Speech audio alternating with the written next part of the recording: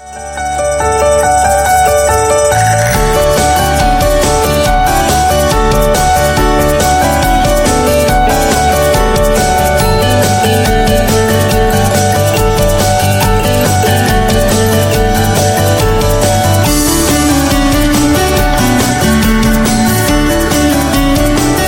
want to tell you a story that comes from London.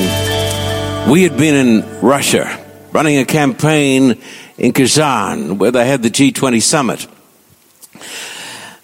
We went to the city of London.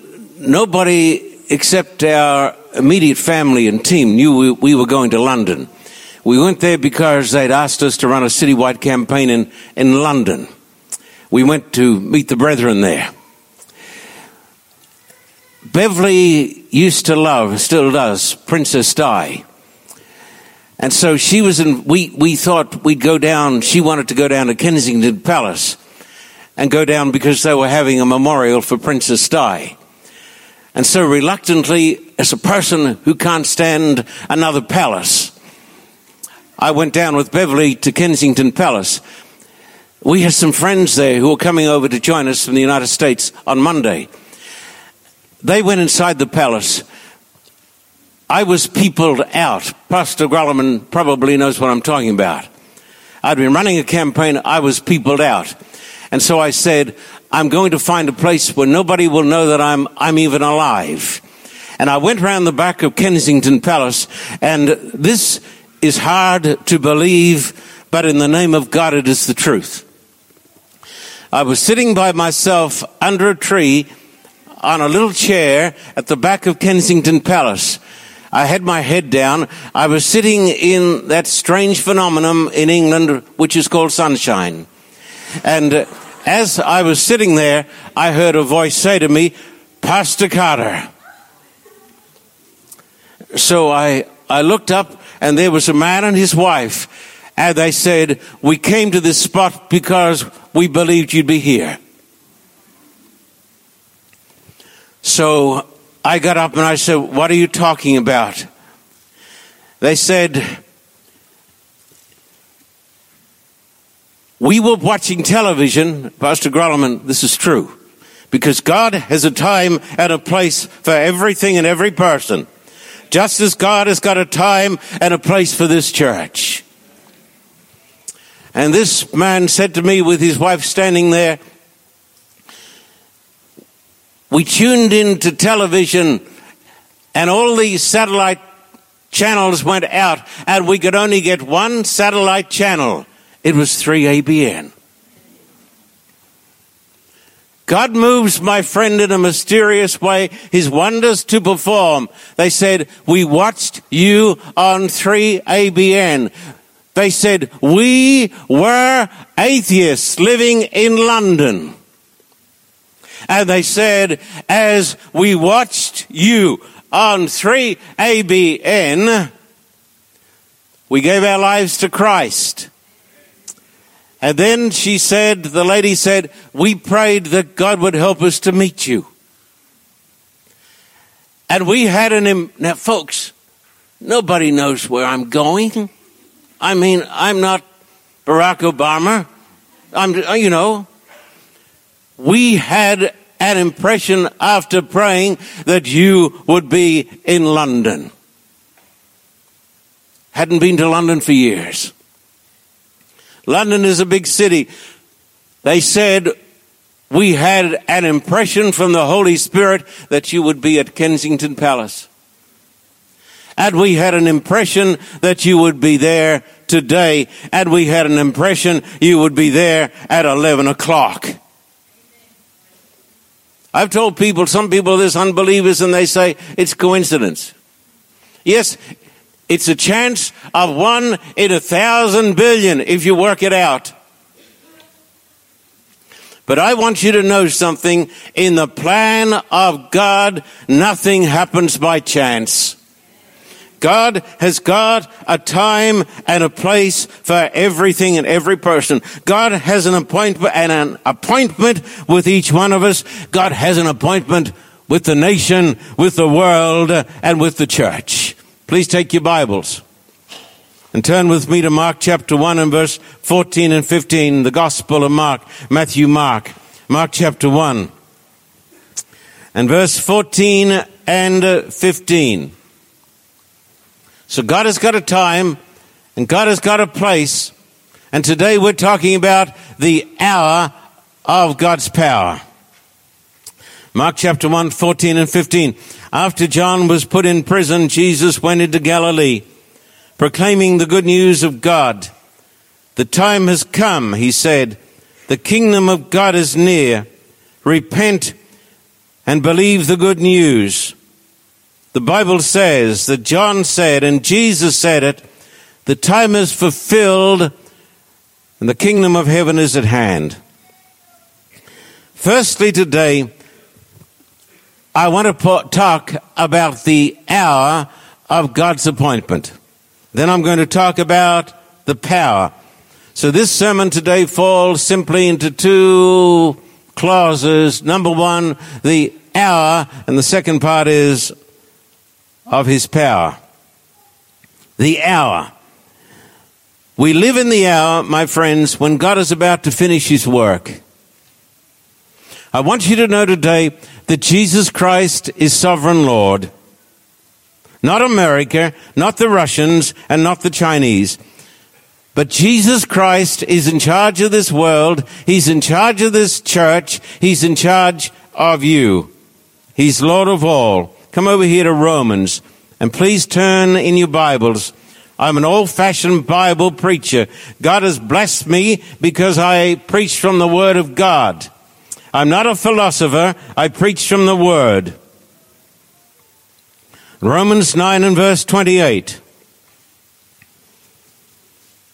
The Bible says, for the Lord will carry out his sentence on earth with speed and finality. It says in the KJV, he will finish his work and cut it short in righteousness. The Bible teaches that Christ is the Lord of history, the Lord of nations, the Lord of the church, and the Lord of the final consummation. God had an hour when Christ came as a baby. Daniel chapter 9 tells us when the Messiah would come. The book of Galatians says that Jesus came in the fullness of time. Christ, our blessed Lord, was born on time, baptized on time, preached on time, and died on time according to the Scriptures.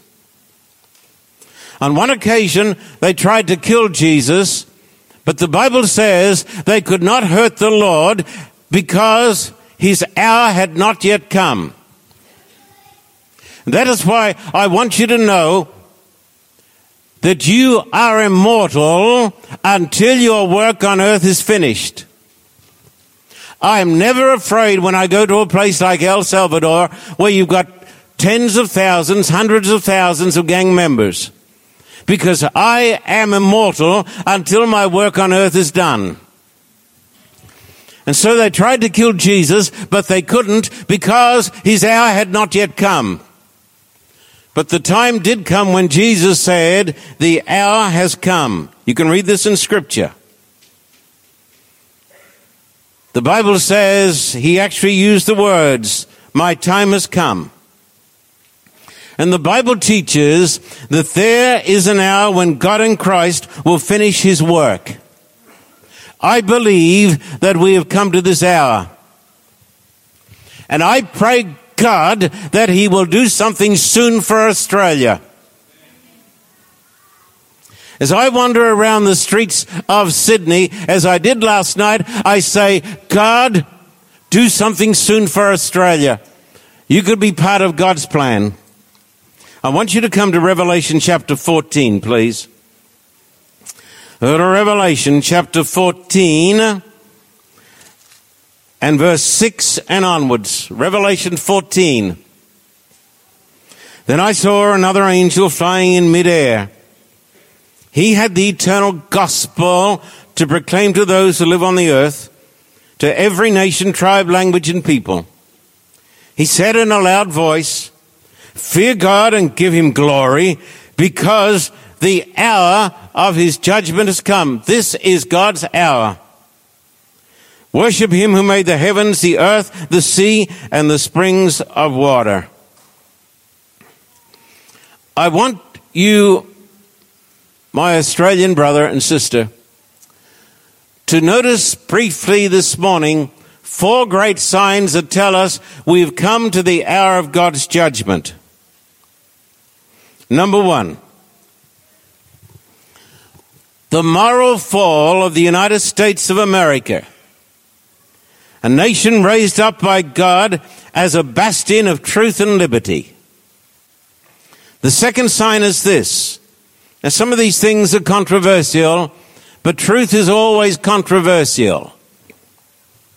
Number 2, the growing power of the papacy and the apparent collapse of the Protestant Reformation. Not in the White House, but in the Vatican we have Pope Francis, who is the first Jesuit in history to sit in the Vatican.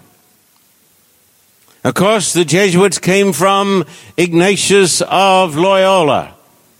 And the Jesuits came into being with one determination, and you can read this, you can Google it, one determination to overthrow the Protestant faith. The great issue today is the gospel. And I want to say this to you and look you in the eye. If you don't get the gospel straight, you won't be straight on anything.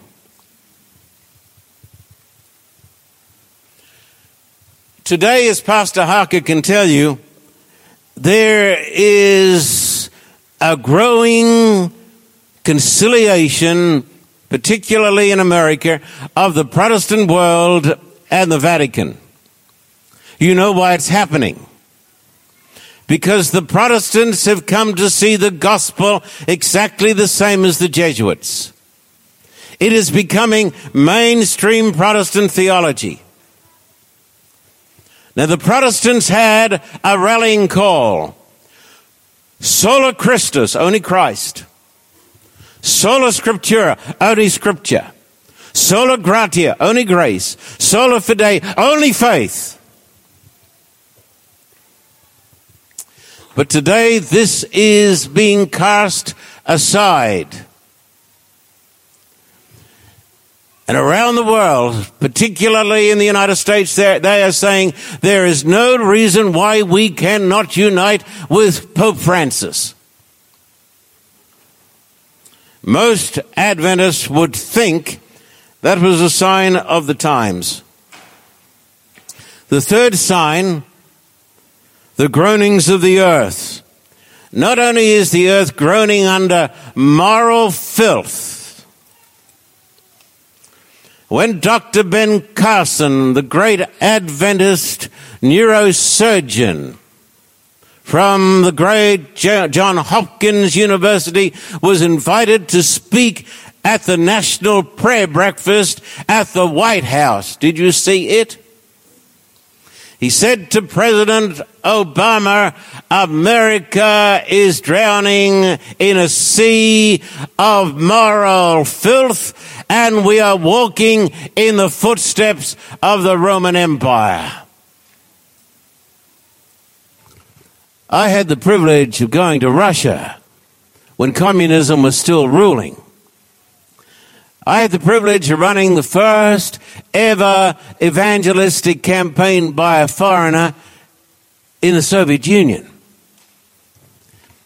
Explain this to me. I want you to think about it. If you're a skeptic, you don't believe in evangelism, you don't believe in being excited when these young people are singing so great, you don't believe in outreach, explain this to me. Here's an audience of 7,000 communists and atheists. 3 sessions a day to fit them in. But here is one session. It's the 6 o'clock session. We've had one at 4, this is 6, going to have one at 8. People are standing outside. They've already broken down the doors. There's glass everywhere. You know who the ushers are? The young men from the KGB. The KGB. They're serving as the ushers. And you say, God is not alive?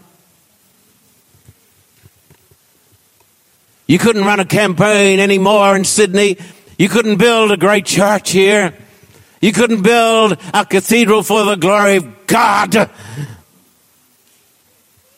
People who talk like that, my friend, don't listen to them. They need to find Christ.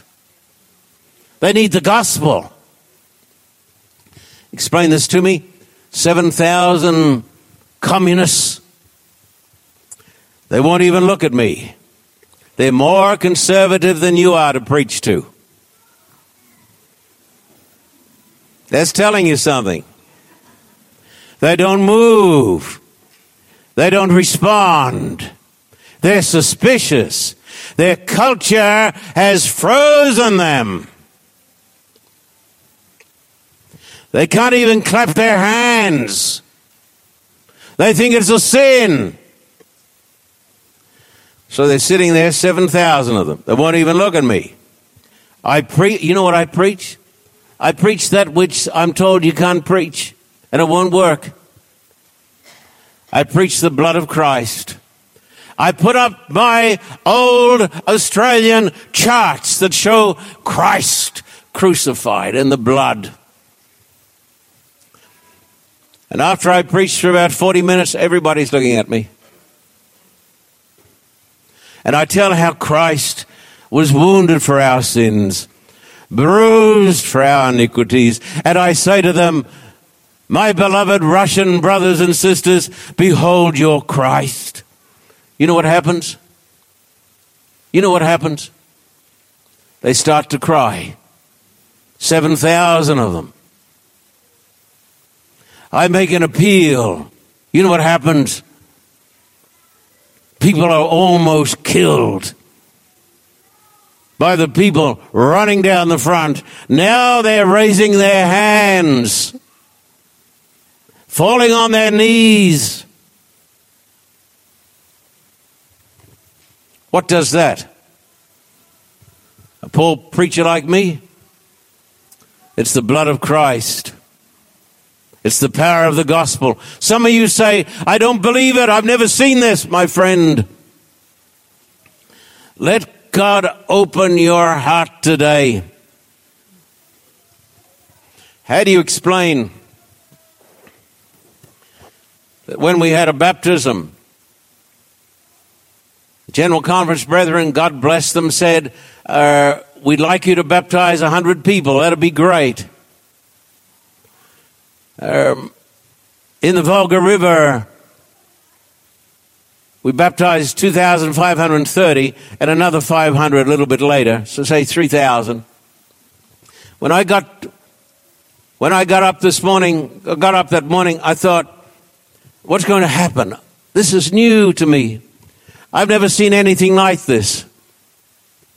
So I went and preached in the Palace of Sport, and there we had about 50, 60 big Russian buses. I got in the car next to Alexander Antonuk, conference president, my friend, my translator sitting beside me, a Jewish Christian Adventist. We went in front of the buses, and then the police cut us off. These were the police who'd gone down to our church 3 years before and beat up the pastor and broken up the furniture. Ever had that happen to you? It's going to happen one day in Australia. That's when we'll start doing evangelism again. When we're bleeding, when we get out of this self-complacency and this Pharisaism and this coldness that drives people out. But the police had a loudspeaker. I said, what are they saying? My translator said, he was crying. He said, they're saying, stop the buses, the trolley buses, stop the trams, make way for the Christians. Make way for these Adventist Christians. We got down the Volga River. You know who was standing there at attention? a portion of the Russian army. Russian tents set up. Soldiers standing there at attention, saluting. You say God's dead? No, God's not dead. We are. When I meet people who say, couldn't happen in Australia, God is not dead, you are.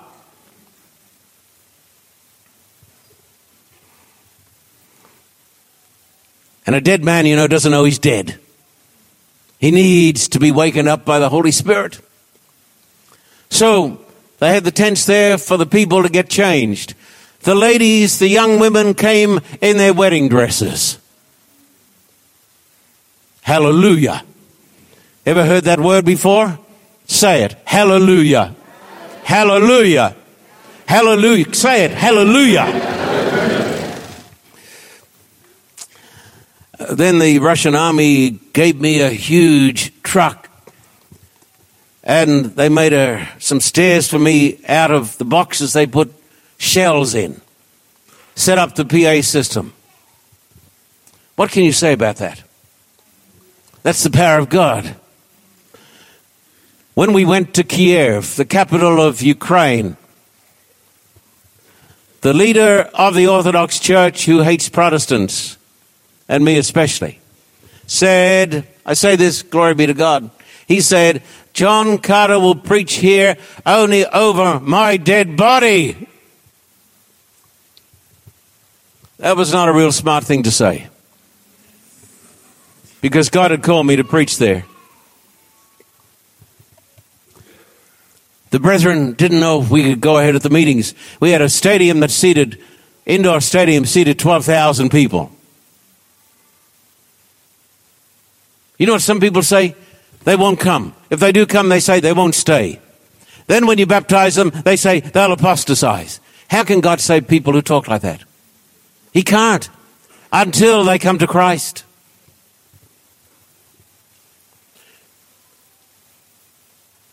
Just before I got up to preach, a few days before I got up to preach, in a city under siege, the leader of the Orthodox Church was struck down and died.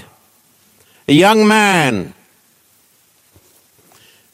The priests tried to bury him in the state cathedral. The government said, no, because of what he's done, he can't be buried in the church. Bury him on the footpath. If you go there today, and I'll be going there in a couple of months, praise be to God, he is still buried on the footpath. The man who said, over my dead body. Don't try to stop God's work, my friend. Now, I don't know what's going to happen in a campaign. I got no idea. I don't know where the money's going to come from because I don't have it when I start. So 9 o'clock that morning, I thought, I wonder if my advertising that I used at the Opera House is going to work here. Because most of the unbelievers say, well, it won't work here. Won't work in India. Won't work in El Salvador. You're going to get shot in El Salvador. When I went down at 9 o'clock in the morning, there were 5,000 people at 9 in the morning standing outside. I thought that looks good. The first session was 3 o'clock. I went back at 2 o'clock. I couldn't get in the street. The place was filled at 100,000 outside. The government declared a state of national emergency and closed down the railway system. And every day they tried to stop us. They threatened to put me into prison. They said, we will put you in prison. I said, remember the man who said, over my dead body. Remember him? They said, you cannot hire buses. You cannot, we forbid anybody to rent you buses. But people 100 miles away heard about it. And they sent 100 buses.